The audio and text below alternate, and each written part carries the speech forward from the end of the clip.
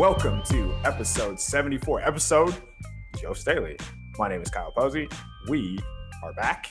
We are not talking about the offseason because the 49ers won, and that was fun. And that was about as good as it gets. We are going to discuss the Rams game, the biggest comeback in the Kyle Shanahan era as a 49er head coach. I'm joined, as always, by Akash. Akash, what is up? KP, what's going on? You were there. I wish I was there. Got a little emotional at halftime, like most people did, because the team was about to get boat raced on the road, but unbelievable comeback. And we get to talk about 49ers football for another week and, push the offseason away for at least one more week. The last thing I want to do was, come into this week having to talk about free agency, having to turn the page and talk about draft prospects. Was not ready to do that. It's January, man. This team should be playing in January. So I'm glad that they came back. It was, again, a lot of fun. Yeah, I was there. That was first time in SoFi. Huge stadium. Far better food than Levi's Stadium, I should say. Just a really fun atmosphere. A lot of red in the stands. When the players came out of the stadium, it was a roar. The stadium was shaking. In the second half, it, like, more than anything, it felt like a home game. And not just like a 49ers-Texans home game. It felt like a playoff home game. So that was really cool. And I think the defense acknowledged that they fed off not only each other, but the fans. So Levi South is what it ended up being. So let's talk about the game. Let's talk about how the 49ers got down to begin with. So I think a lot of times when you see, 17-0, because that's what the score was for a large part of the first half, you think that, you're getting your teeth kicked in, you're getting boat raced. But as far as the defense goes, I didn't feel like they were playing poorly necessarily. They were doing a really good job on early downs, and then Stafford would just make a really good throw on third and long. Somebody would go open. Cooper Kupp, one of the best receivers in the NFL, they had Dante Johnson guarding him. Knowing that, he's probably going to get a lot of yards, and that's exactly what happened. Of course, they made adjustments, and we can talk about those in a little bit, but that's what I saw on defense. Again, the Ambry Thomas touchdown, that happens because the special teams gives up a long punt return. So the Rams were able to start inside essentially the 49ers red zone, and they were gifted a touchdown because of that. Thomas is in perfect position. He still goes up to catch. So that didn't take away from the defensive line winning often up front. So that the score kind of clouded your perception of how dominant the defensive line was, and that kind of showed itself in the second half. What did you see from the offense? Why was the offense down in the first half?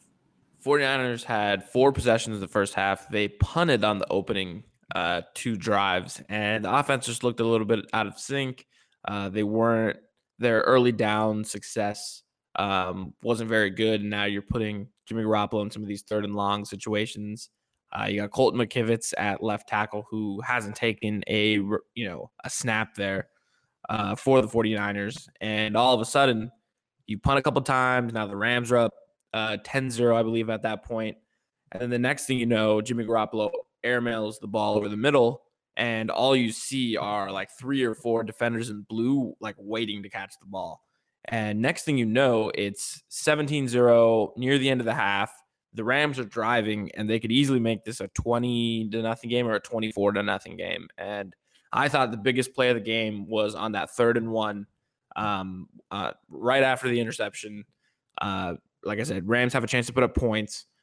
Nick Bosa beats Andrew Whitworth. Eric Armstead beats his man one-on-one. They end up sacking Stafford. That ends up being a punt. And then the next thing you know, the 49ers are in this now 2-minute drill. I think they had like 40 seconds, 35 seconds, something like that left on the clock. They go boom, boom, boom down the field, get the 3 points before the half. And next thing you know, it's 17-3. And you look up and you're like, they were getting their butts kicked at one point. Like Rob mentioned before he hit record, they had, I think, negative net passing yards at one point, which is not good. And the next thing you know, you say, okay, they're only down 14 points. They get the ball back to start the half. Like, if they can just make some adjustments offensively, they could be right back in this game. And I thought defensively, like you mentioned, the biggest thing was getting killed on 3rd and long.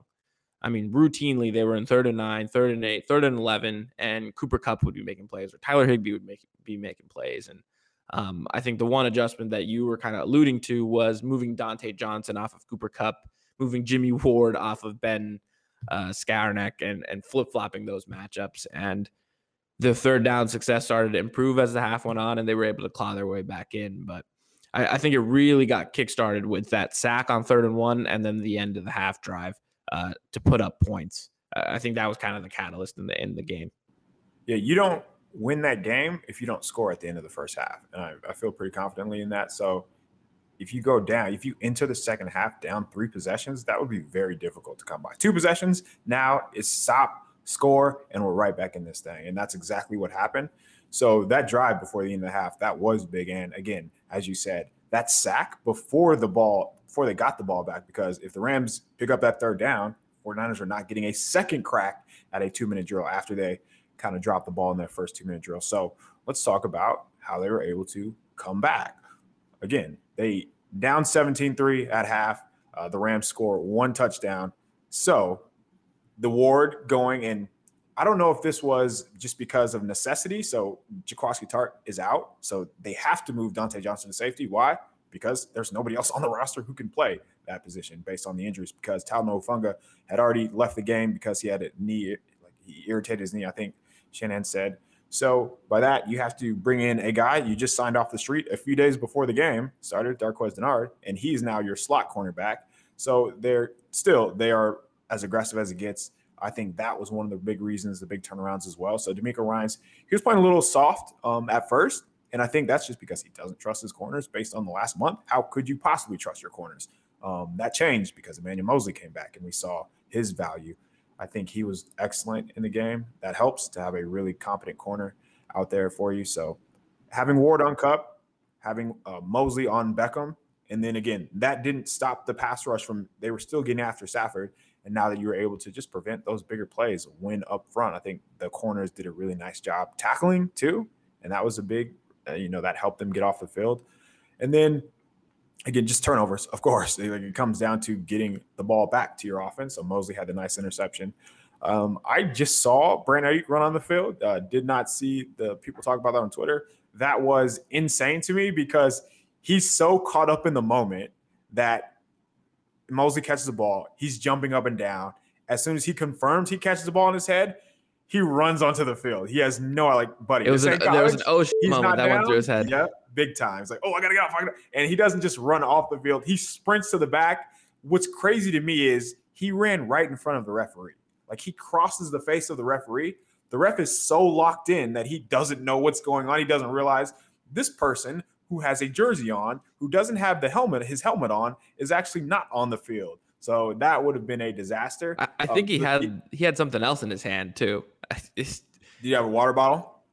I forget what it was. It wasn't a jacket because they were in Los Angeles, but I thought he had something else that he was running onto the field with. But it was just insane because he's literally probably like 5 yards away from the play. And then if you watch on the all-22 angle, you see like Jermichael Hasty, a bunch of the coaches like run onto the field as well.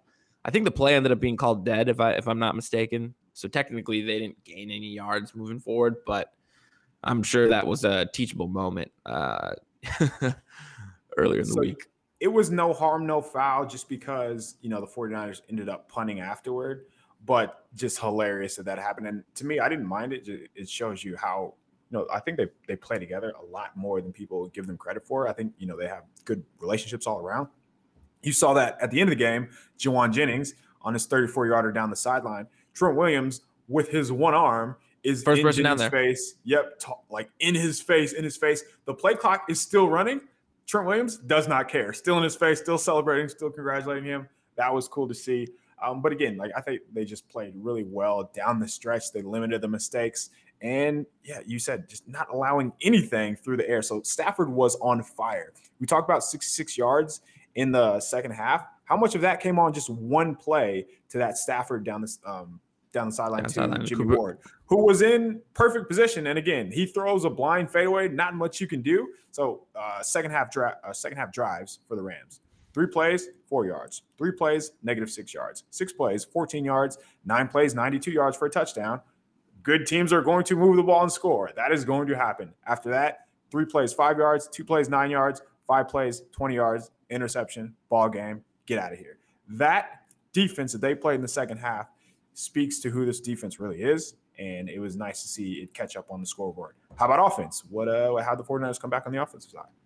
when your quarterback goes 10 of 15, 176 yards, a touchdown, interception, with a pass rating of 101, more often than not, that can bring you back in a game. I thought he played far better than he did in the first half, and especially just the first 2 touchdown drives coming out of the half. The opening drive, they had the big play down the left sideline to Brandon Ayuk, where I guess the Rams just forgot to cover number 11. I think that was a play where he went up to the defensive back after the play and kind of bumped him too. And you're like, all right, Brandon, showing a little bit of personality after the play. That ended with the Deebo Samuel touchdown. And did anyone in the building think that Deebo Samuel wasn't going to score when he got the ball? He got the ball, and I don't think there's many players who go from 0 to 100 as quickly as he does. I mean, his ability to turn it on to top speed, to get to the edge and score on some of these plays all year long has just been unreal to watch. And then the second drive, this is where I thought the game, again, really shifted. 11 plays, 74-yard touchdown drive. And I think there were 10 straight runs, if I'm not mistaken. And it ended with a Deebo Samuel pass to Jawan Jennings for the touchdown.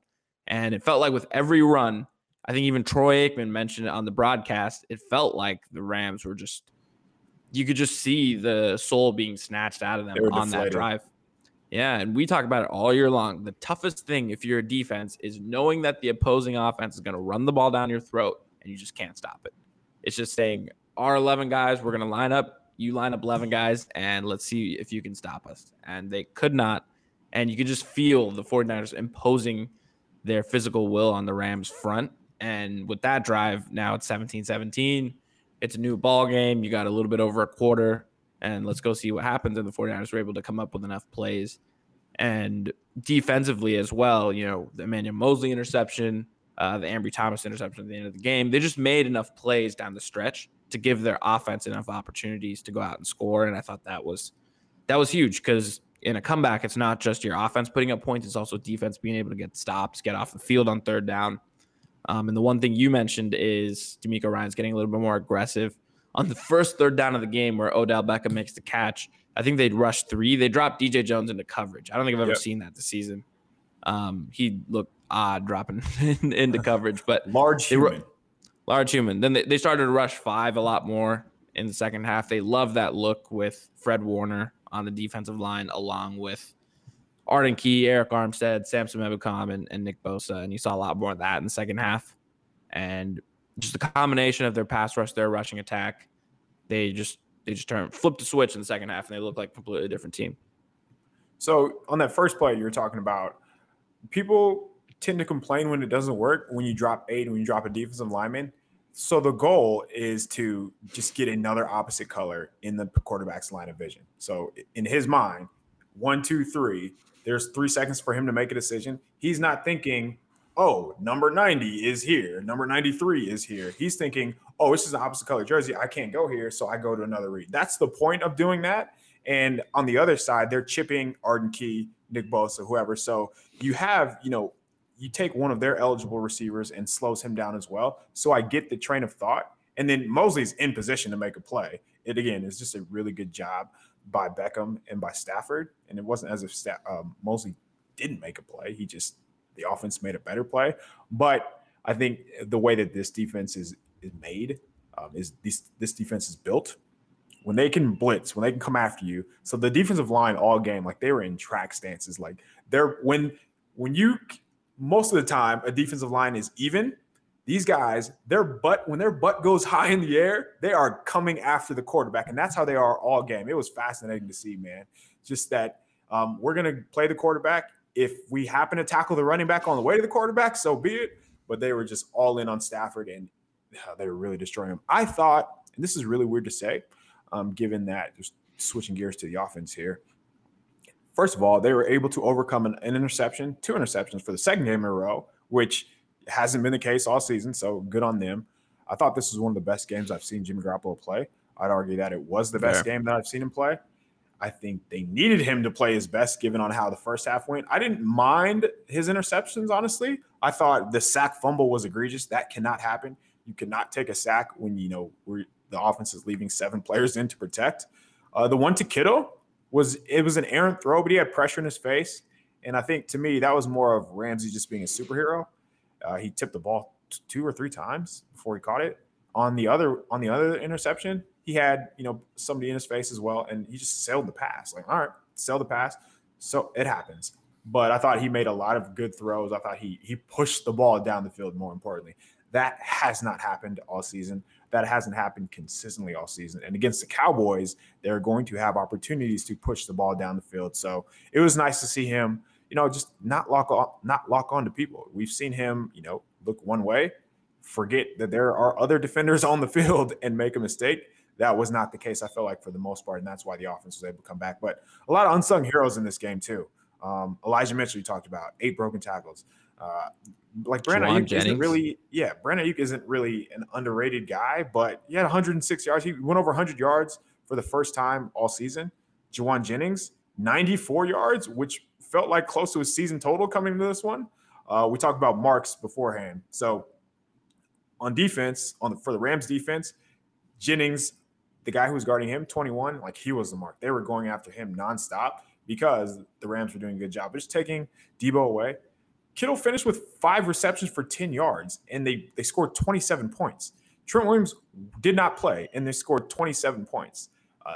That just tells you how talented this team is, just because knowing who their opponent was. And then you flip sides.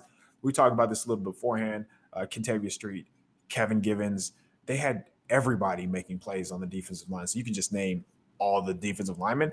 Honestly, and I know this is tough to say knowing that, he gave up big plays against Cooper Kupp, but I thought Dontae Johnson played really well against the run and was a big reason why, they got into those 3rd and long situations. One of the keys, and I don't want to get too technical here, but the Rams have a really good running game because they give their wide receivers a head start. They get wide receivers downhill. They seal your linebackers, and that's how Sony Michel has been running for 100 yards. What D'Amico Ryans did was he covered up the wide receivers, so he made Cooper Kupp block at the line of scrimmage instead of like giving him a free head start.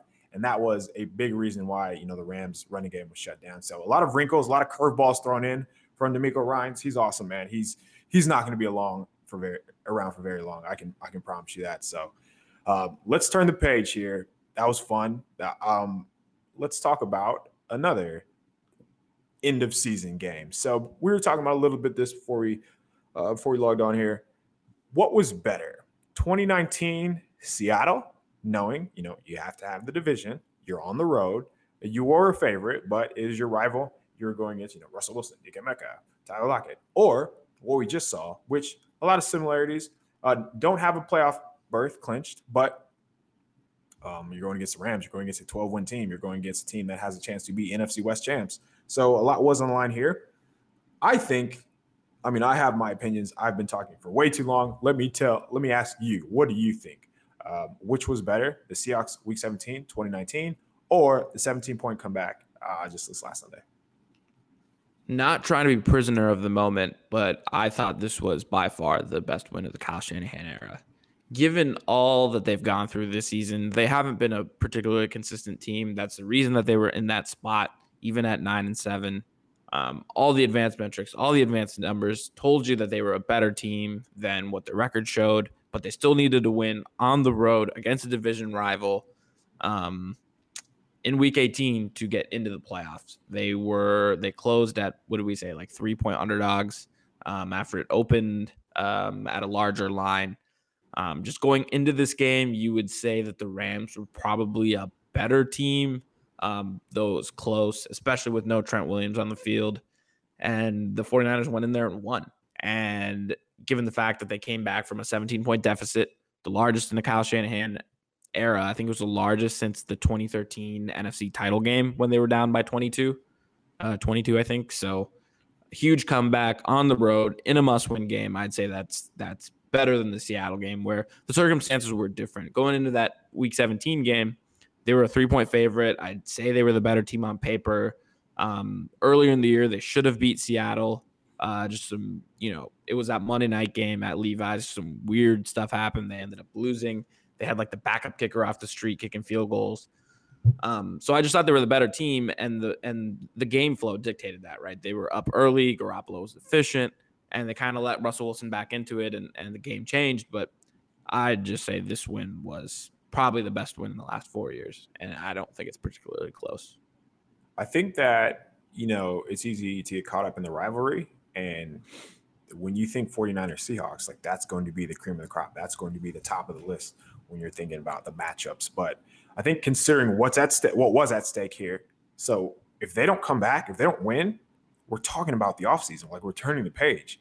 In 2019, if the 49ers don't win, yeah, it sucks. They probably don't have a home game. They're going to Philadelphia. Round, but they're still playing. Like they still have a playoff chance. And they're still more than likely they were going to win in the wild card round. That wasn't the case this year. And I feel like, and Rob disagrees, but I just want to make this very clear that Rob is wrong here. And in 2019, the stakes are just so much different here. And so much different. It probably is a little bit prisoner of the moment here. And maybe we aren't giving enough attention to that 2019 game. And Jimmy played well then. And I thought, to me, before this, that was the best game that I've seen him play. Just, again, I think you have to consider the stakes when you're talking about these type of things. But he was awesome down the stretch here. And I feel like just the team, like everybody came through at different parts of the game. And just to see, we talked about it, like Sean McVay running on the field, just like being a clown in that sense. And Ramsey going out of his way to, talk trash to Deebo Samuel. The 2 times that he was able to have a collision with him, knowing that the 3rd time he was responsible for giving up a touchdown because he didn't do his job, because he wanted to take Deebo's helmet off. It's like all the little chess pieces or little counters in the game. I feel like when you add those up, it really was a special game. And yeah, I would agree that it was probably the biggest win on this team in Kyle Shanahan's era. You can tell that a rivalry it's been there, right? Given the history between Sean McVay and Kyle Shanahan, given the San Francisco, Los Angeles situation. You just say the Rams fan base probably, I mean, we know it's not nearly as big as the 49ers, but yeah, they don't have fans. Right. So there's like this NorCal, SoCal thing going on. And that the teams take it personally. Like George Kittle mentioned it after the game. A lot of players mentioned the body bag comment to him, which I thought wasn't even like a shot at the Rams. I thought he was just saying that it's going to be a really physical game. And they just somehow took it as like that he meant that they were going to put the Rams in a body bag, which is not what he said. But, Sean McVay celebrating. You knew that the 5 straight losses was all that they got asked about all week. You knew that it was personal. And it felt like that when they went up 17-0.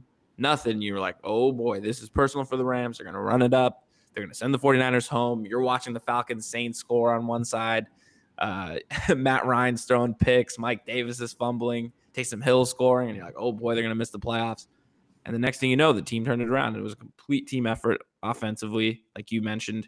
Jimmy Garoppolo, I think you tweeted it, you don't get the drugs that they put into him at the local pharmacy. No, you don't. If you watched him, his thumb wasn't really the issue. And I get it. And I more or less said the same thing at halftime. You're like, oh, boy, how do you play him like this? And then you realize, well, he makes the same interception a lot of the games with a healthy thumb. So clearly his thumb wasn't really affecting him.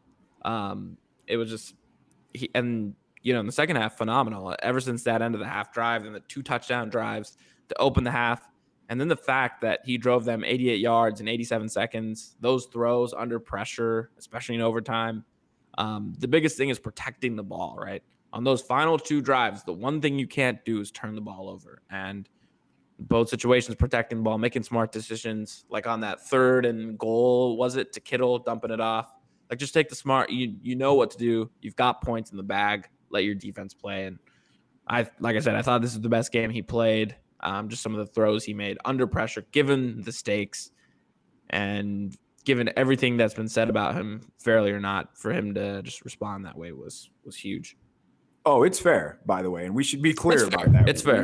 When you turn the ball over, we're going to talk about it. Just like when you play well, we are going to talk about it. I feel like, people take it personal, whether you say one thing or another about a player, but I've always dealt with this in football where you just call it how it is, man. And that's how it should be. I was watching him very closely in pregame warmups. And if the ball were to sail, that's when I'd be like, okay, his thumb is really bothering him. That was not happening. He was throwing it on the line. He was throwing it with his normal zip. He was throwing it accurately. It looked like a person who had not been hurt, like you would have had no idea that He was dealing with an injury. I thought, just talking about Kittle and the body bag thing. So after the game, Kittle said that the Rams players were talking crap to him about it. They brought up, hey, what about this body bag? And he's like, what are you talking about? I didn't say anything like that. So it's funny how bulletin board material, people twist the words. That's how it goes. But also I want to touch on, if the 49ers didn't win this game, they didn't deserve to make the playoffs. So you don't deserve to make the playoffs if you have one win in your division.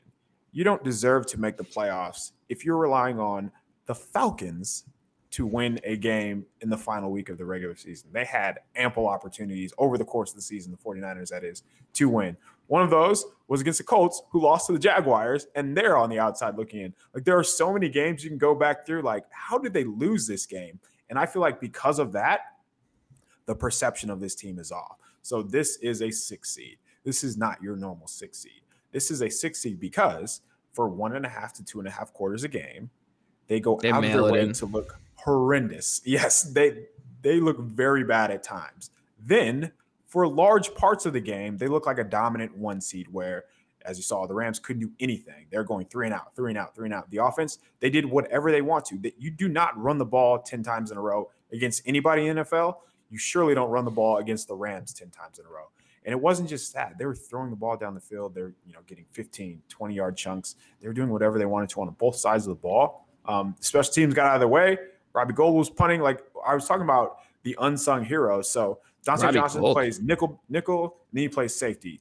Colt McKivitz hadn't played a snap all season. He's playing left tackle. Just the fact that they were able to score 27 points with Colt McKivitz at left tackle says a lot. Be able to run the ball 10 times in a row with Colt McKivitz, knowing that they are still going to run left, says a lot. Yes, Robbie Gould, punting, kicking, punting better than their actual punter. We should bring up Kyle Juszczyk holding kicks. Yeah, Kyle Juszczyk holding kicks. I mean, you just go down the line, go down the list.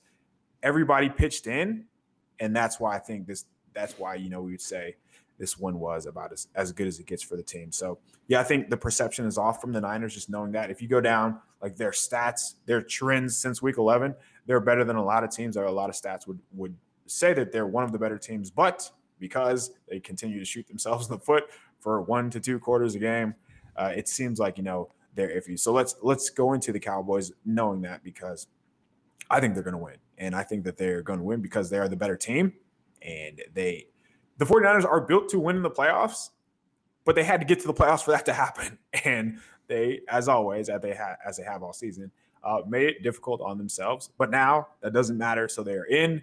They're on the road, going to Jerry's World. Cowboys, without Michael Gallup, they are going to get Tony Pollard back, I believe. So, they are. Even if they don't have Michael Gallup, think about it. So they still have CeeDee Lamb. They still have Amari Cooper. They still have Zeke Elliott. They still have Tyron Smith, Zach Martin, Dak freaking Prescott, who is better than Stafford in my mind. So they have a ton of weapons on that side of the ball. And then you flip to the other side of the ball, tons of speed up front. They got guys who can catch on the back end. Michael Parsons, who's been one of the best rookies in the NFL, one of the best players in the NFL, honestly. So this is going to be a challenge, but I just don't buy that they have the same physicality of them. I want to know, who do you think the mark is? So we talked about, again, in the Rams game, the mark was the center for the Rams, and the mark was their 4th cornerback. So they were banged up in the secondary. But the 49ers took advantage of that, because that's what good teams do. And that's how, Ayuk and Jennings has a career game. What do you think, or who do you think, I guess, is the mark on the Cowboys? Just stepping back from your question, a lot of people this week have been talking about, oh, man, the Cowboys' weapons, CeeDee Lamb, Amari Cooper, Zeke Elliott, like you mentioned. And then you take a step back and you say, well, the 49ers are trotting out George Kittle, Brandon Ayuk, Deebo Samuel, Elijah Mitchell out onto the field, and, Trent Williams, whatever. And you're like, that's pretty good. That's a pretty good group of skill players as well. And so, when they step onto the field on these playoff games, the 49ers, most of the times, are going to have the better group of skill players. Just given the names that I've mentioned, as long as they're on the field. So I feel like that's getting lost in this conversation, that a lot of fans look at the opposing group of skill players and they're like, oh, man. And then you realize that the 49ers are pretty loaded as well. But I would say the mark this week is in the defensive backfield for the Dallas Cowboys. Obviously, up front, they're extremely stout. DeMarcus Lawrence and Micah Parsons, they can rush the hell out of the passer. Their running defense is a little leaky. I think they're 18th in rushing defensive DVOA. Like I mentioned yesterday, they're 25th in explosive run plays given up. So they give up, I think they gave up 52 plays of at least 10 yards on the ground. So they get gashed on the ground, especially to the edges. So you're going to see a lot of tosses, a lot of Deebo Samuel runs to the edge, I bet. And then the mark, I would say in the secondary, probably Anthony Brown, number 30. I remember in the game that the Raiders played the Cowboys back on Thanksgiving, he was getting abused over and over again. So I would expect him to be the mark again. So similar to Dante Dion being the mark for the Rams, I would say 30 is the mark for the Cowboys. Yeah, and I wouldn't rule out Trayvon Diggs either. So he's 23 years old, young guy, and he looks the same as he did in college coming out of Alabama. So he has 9 pass breakups. He has 11 interceptions. That is tough to do. But he has also given up 922 yards in coverage, and he is giving up 11 yards per target, and that is not great. You want to be below 6, so that gives you an idea of just how many big plays he's giving up. They should honestly run a double move every series against Trayvon Diggs because if you just think of any GIF over that you can think of, The Office, when Stanley is getting up and he leaves really fast, that's what happens with Diggs. He just runs to you if you are going to run any sort of underneath route, and you can take advantage of that by getting over the top of him. I imagine Kyle Shanahan and the 49ers will. So on Blogging the Boys, which is our, I'll call it sister website for SB Nation, for the Cowboys, they are talking about the divisional round. Like, they are not even talking about the 49ers. They're talking about who they're going to play in the divisional round. It's just unreal, given how the Cowboys are a lot like the 49ers, where, they've kind of underachieved. They've been hot and cold. They haven't been the team that's really put it together like we thought they would. Yeah, they just scored 51 points, but they did against Gardner Minshew. So let's keep that in some context here. But I do agree that they will be able to take advantage of the secondary. They're going to have to, though, because Randy Gregory, Micah Parsons, and DeMarcus I always Lawrence. forget his name, DeMarcus Lawrence, who might be the best of them all. You are not going to be able to get by the Cowboys without Trent Williams. And we talked about, being able to score that many points with Trent Williams, but Elijah Mitchell was breaking tackles in the backfield. Deebo Samuel doing the same against the run. And then I thought Jimmy had a couple of times where Von Miller was in his face, and he just got rid of it so quickly that McKivitz getting beaten on the play, it didn't come back to haunt them. On the other side, Tom Compton, he was not good either, which should not come to a surprise because that has been the case for most of the year. So the Cowboys are going to take advantage of the 49ers tackles. You should make it be 1. So Trent Williams, really going to need him to play. All right, let's go to the other side of the ball because, as we mentioned, they have a lot of weapons on that side of the ball. I think Dak is just a computer. He is a wizard as far as knowing where to go with the football, knowing where your weakness is. So it's going to probably come down to the defensive line. It's going to come down to, Mosley having another stellar game. They're going to have to tackle as well. So keep Dallas in 3rd and longs, bring pressure against them. And I don't want to say hope they make a mistake, but I imagine if you get them in enough 3rd and longs, just as you did against the Rams, eventually it'll come out in positive for you. So what do you think on this side of the ball? Who's the mark? The interior of the offensive line, as has it been, I'd say for the majority of the 49ers opponents, it's going to come to, it's going to come down to this defensive line taking over this game. And that's been the 49ers MO under Kyle Shanahan and John Lynch, and that's going to be the case again this week. Can that 49ers defensive line win consistently enough, especially on 3rd down against Dak Prescott, who you and I certainly admire? Can they get him to get rid of the ball, force him into errant throws, force him into a mistake, into a turnover, something of that sort to get the 49ers offense extra possessions, get the defense off the field, things like that. So I would say Tyler Byads, their center, Connor Williams, one of the guards, probably the weak point of that offensive line. And I'd imagine D'Amico Ryans and Chris Kasarik are going to key in on that. They've been really good at putting their pass rushers in successful one-on-one situations against the opposing line's weakness, which you and I hit on, was the center last week for the Rams. And similarly, if it's the guard or the center for the Cowboys, they're going to find ways to get a Nick Bosa, and Eric Armstead, and Arden Key, someone against the weaknesses and let them go after your quarterback. So I'd imagine it's the same formula.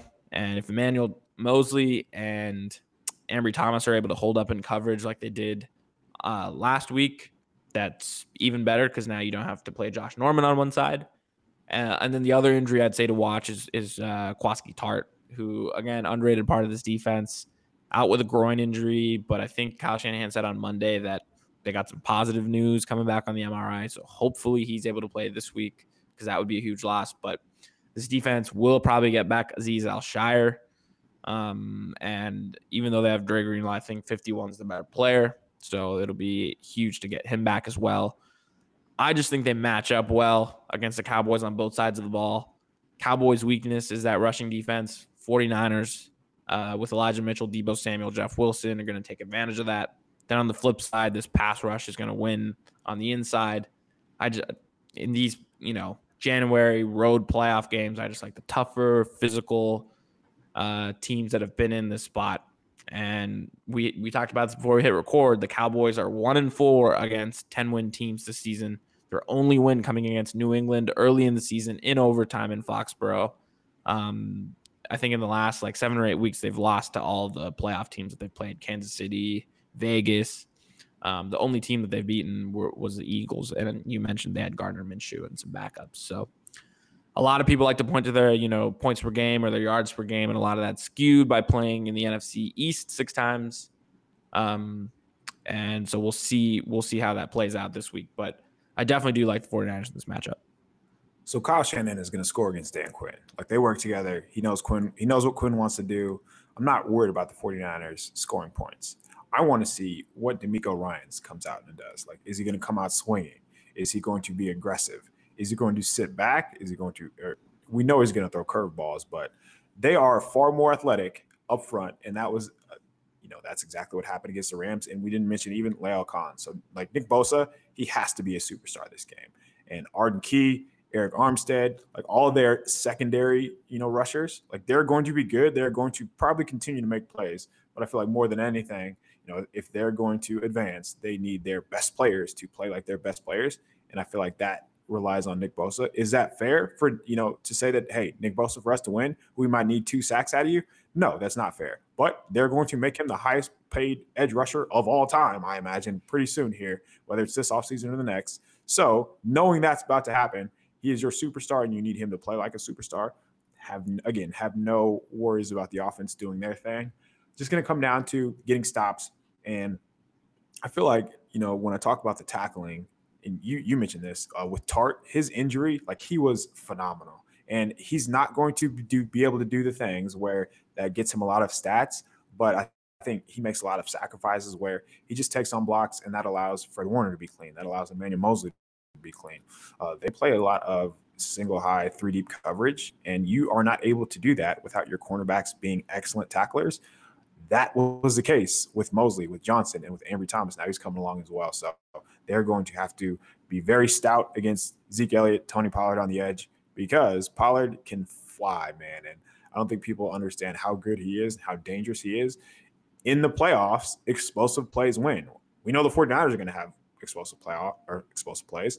CeeDee Lamb, Amari Cooper, Tony Pollard, they're probably going to get theirs too. So it's just about limiting it.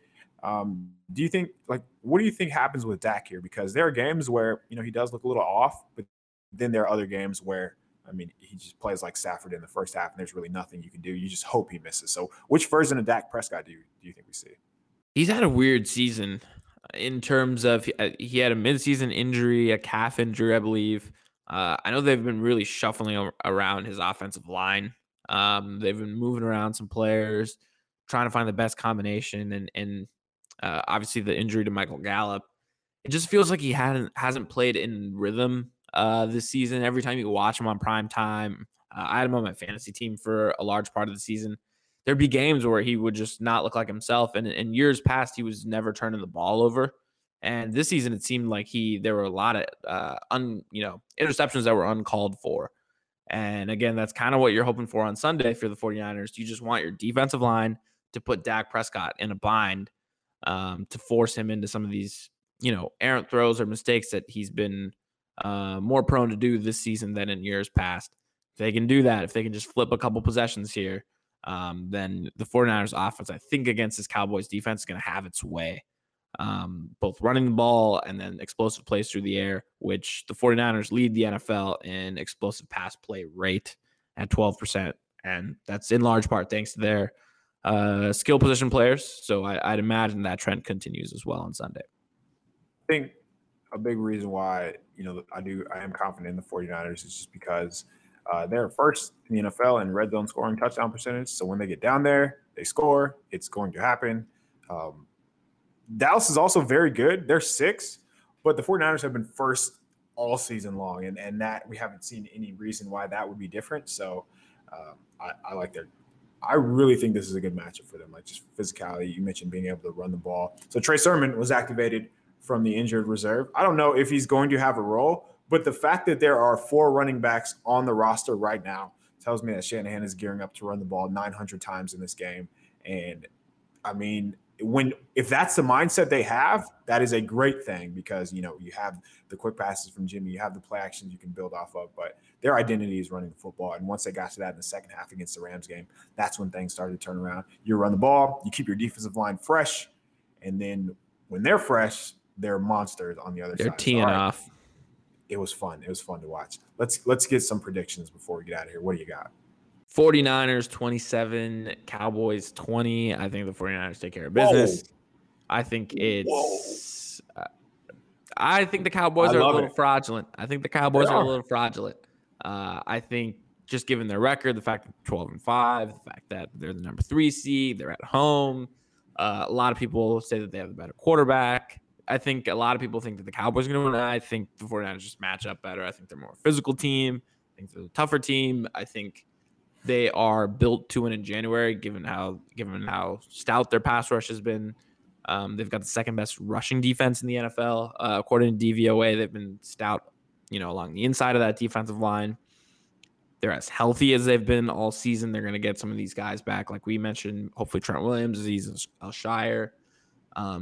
Their secondary situation, which has been kind of a void throughout the season, feels, a little bit more plugged with, last week with Mosley coming back, playing really well. And then Ambry Thomas, who's consistently just gotten, better. I mean, they trusted him to guard Odell Beckham Jr. basically one-on-one on that last drive in overtime.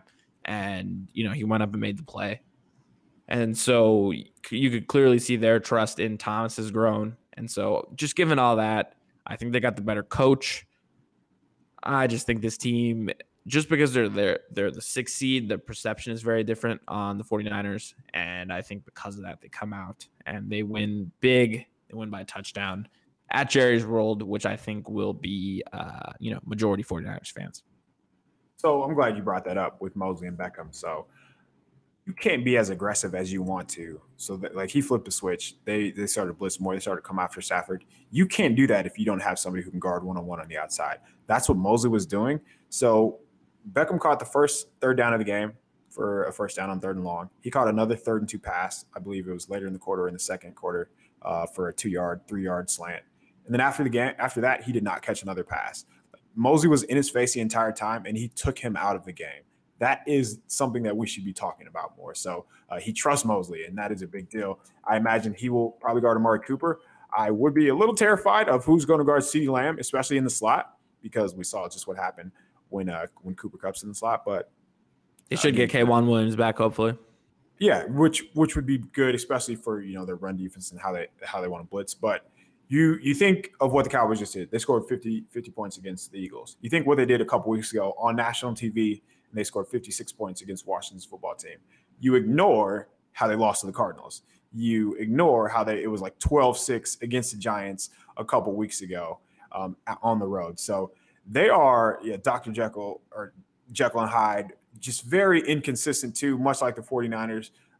Against the Chiefs, you mentioned, they're losing against these playoff teams. They got 33 points against the Raiders. They only scored 9 points against the Chiefs.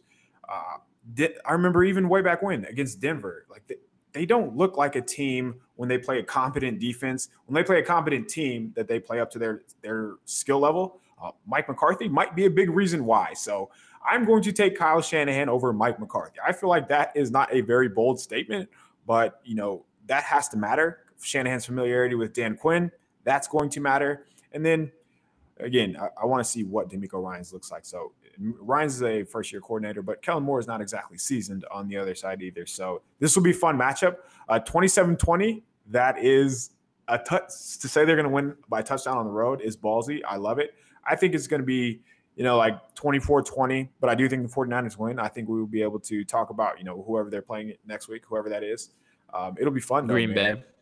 Yeah, I mean. It's Green Bay as long as the Eagles don't get upset. Don't win. Yeah. All right. That'll do it for us. Thanks, as always, for listening. December was great for us. January is going to be even bigger. Rate, subscribe, review, wherever it is you get your podcast. Leave us 5 stars. Let us know your favorite moment of, these podcasts, of the 49ers games. As always, thanks again.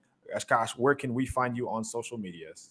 Find me at Twitter at AKASHANAV. Once again, appreciate everyone for listening. Rate, subscribe, review to the Niners Nation Podcast Network. Hopefully this isn't the last game we're breaking down. Hopefully the 49ers win this one and advance into the divisional round. KP, where can we find you on social and YouTube? KP_show. Type in Kyle Posey on YouTube. I'm going to be trolling Cowboys fans from here on out for the rest of the week, and I'm not going to slow down. RJ Ochoa, we are coming for you. I'm going to beat you in chess, and the 49ers are going to beat the Cowboys, and I'm going to talk crap every second of the way. Thank you, as always. I will be in Dallas. I'm going to be trolling Dallas fans in real life as well, and I cannot wait. Have a great day, everybody. We will see you next week after a 49ers win.